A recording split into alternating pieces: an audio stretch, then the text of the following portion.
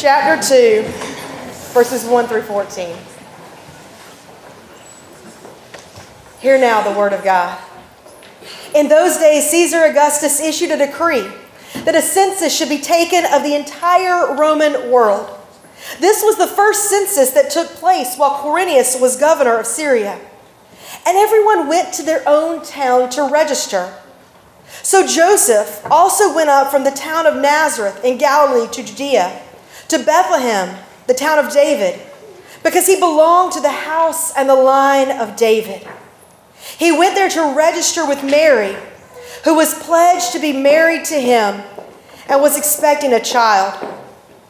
While they were there, the time came for the baby to be born, and she gave birth to her firstborn, a son. She wrapped him in cloths and placed him in a manger because there was no guest room available for them. And there were shepherds living out in the fields nearby, keeping watch over their flocks at night. An angel of the Lord appeared to them, and the glory of the Lord shone around them, and they were terrified. But the angel said to them, "Do not be afraid. I bring you good news that will cause great joy for all the people. Today, in the town of David, a Savior has been born to you. He is the Messiah, the Lord. This will be a sign to you. You will find a baby wrapped in cloths and lying in a manger."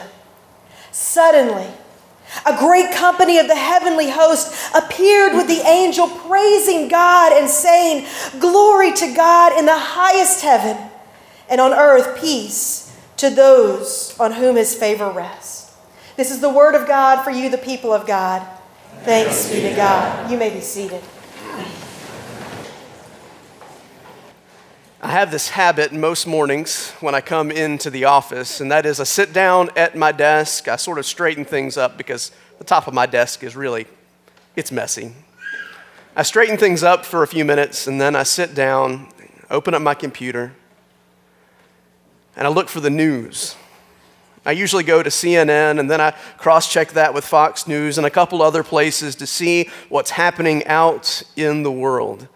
And most mornings, what I want to see is not the news. I want to hear good news. I want to hear good news. But good news, doesn't it feel like good news is tough to come by these days? It's hard to find good news. It doesn't matter what station you turn to or what website you happen to visit. Good news is hard to come by. Bad news is easy. Sad news, tragic news. It's all there. Just open up Twitter. Don't open Twitter, please. Just turn on your TV, and the bad news is right there in front of you. It almost feels like it's a competition between all the news and social media outlets to tell the worst story possible. Just 2 weeks ago, the Weather Channel got into it too. They were telling how horrible the weather was going to be, how cold and frozen. It rained, friends. It was just rain. It was just rain. I don't feel like I grew up in a world that was dominated with bad news. No, I grew up with Doug Weathers and Pat Prokop on WTOC. If you're from here and from these parts, you know about Doug Weathers and Pat Prokop. When they spoke, it was like hearing your neighbor or your friend tell you the news. And they seemed to have good news to share. At least that's what I remember from my childhood, is Doug and Pat always had good news to share. They were authoritative. They knew how to speak, to tell you what news was happening in the world. Perhaps spending most of my childhood in a time before the dawn of the 24-hour news cycle, the internet, cell phones, and social media has made me a little nostalgic. But friends, I want some good news. I want some truly good news for our weary world, but good news, it seems, is so hard to come by. Our world, the story of humanity, is dominated by bad news. News of how, since that very first fall, news of how we've hurt one another, stolen from one another, wronged one another, exploited one another, oppressed one another, how we have turned our back on God and one another. In our weary world, it's just as broken, and it longs for good news. I long for good news. I'm sure you long for some good news too. And it's into this weary world, longing for good news, that God sends his Son, born to a teenage couple on the outskirts of the Roman Empire, born into a world filled with violence and pain, a world that's not all that different from our world today. A world filled with bad news of pain, affliction, and oppression.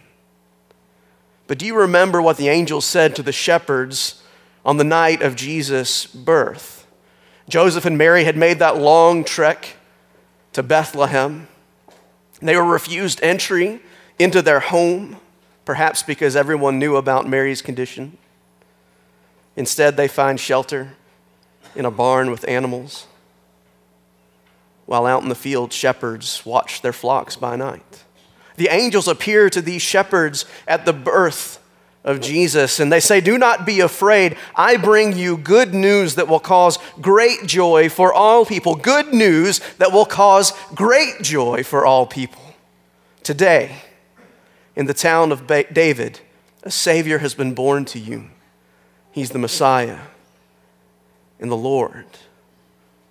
The angel's message is good news that will cause great joy. It's good news that breaks through the weariness of our world, that breaks through the weariness of our lives. It's not just news, but good news that the angel brings. But what is that good news?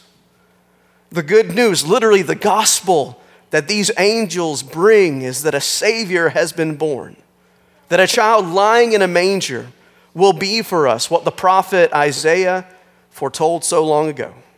He'll be our wonderful counselor, our mighty God, our everlasting Father, and our Prince of Peace. This child will be Emmanuel, God with us, sent to deliver us from the tyranny of sin and death. Somehow, in the vulnerability of a newborn, the full presence of God has come to dwell. Somehow, amid the brokenness and imperfection of our reality, perfection has stepped in. Somehow, in a filthy manger filled with animals in the most far-flung corner of the world, hope has broken through. Because a child has been born to us, a son has been given to take away the sins of the world. Friends, that's good news for a weary world, good news for our creation. The curse of sin, death, heartache, and pain is being lifted. A new order for creation is dawning. The age-old story of the universe's frustration is being rewritten as heaven has now touched earth.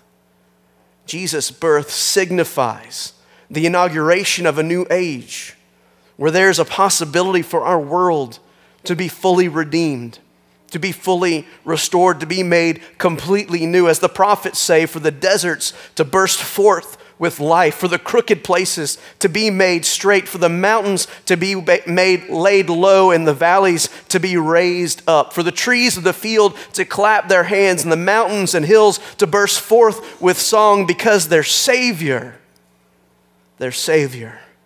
has come. Jesus' birth is good news for our weary and frustrated world, for this weary and frustrated creation.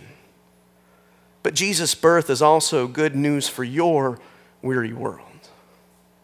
It's good news for your weary world. I know you feel it. The heaviness, the weightiness of life, how frustrating and tiresome everything seems to be. To you and your world comes this same good news of great joy for all people. A Savior has been born for you. And that's not the understood you like y'all or all y'all. That's personal. A Savior has been born for you.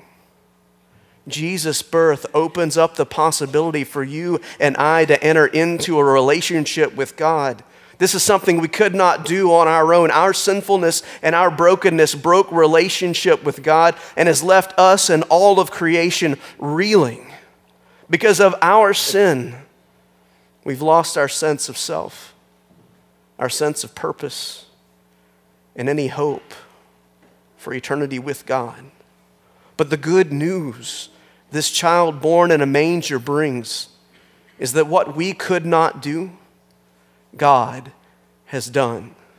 We could not overcome our own sin, so God sent his Son. We could not overcome our own brokenness, so God sent his Son. We could not find a path to peace and wholeness, so God sent his Son. Sent his Son to live with us, to die for us, and to rise and open an eternity for us. That's good news for us. For we who are in the family of God, that's the best news. But friends, this is also good news for the whole world.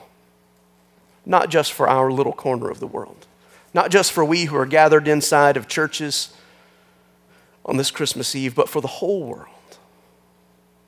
For the folks who are, God bless them, in line at Walmart right now. There's good news of great joy. For those who are going to be at Walgreens and CVS in just a few hours, there's good news of great joy. The thing is, they just don't know it yet, friends. They just don't know what's happened. They didn't see the heavens torn open and the heavenly choir singing and shouting good news of great joy that Christ is born. They just don't know it yet. They don't know the hope and the peace and the joy and the love that you know, that I know. So God is sending us, just like he sent those angels 2,000 years ago, to proclaim good news of great joy to our family and to our friends and to our neighborhoods and to our offices and to the ends of the earth. God is sending us, just like he sent Jesus, to make God's love real in our world. Friends, this is good news of great joy that will be for all people. For all people. Christmas is a moment to remember this good news, that a Savior has been born for us. And we are invited, like those first shepherds, to come to the manger to receive him, to worship him, to believe in him, so that we can be sent with a message of hope, with a message of faith, with a message of life to an unbelieving world. We're invited to come to receive this good news so that we can be a part of the kingdom coming on earth as it is in heaven. Tonight, as we receive Holy Communion, you're going to be invited not just to come and receive bread and wine, but in the liturgy it talks about how by receiving the bread and wine that we become the body and blood of Christ. This is good news for a weary world. That not only are we invited to come, but we're sent in Jesus' name to share the good news with the world. Would you pray with me tonight? Lord, we thank you for this holy night in which eternity was split open and you descended, putting on flesh and being born as a child in a manger, to show us the way to live, to show us the way back to you, to lead us on paths of righteousness, to show us the ways of peace. So, Lord, we pray tonight that we would receive your good news of great joy, that we too would journey to the manger, to see you and to know you as our Savior, as our Messiah, as our friend, so that we can tell the world of this good news. Lord Jesus, thank you for all that you are doing, for all that you have done, and for inviting us to be a part of it all. This we pray in Jesus' name. Amen.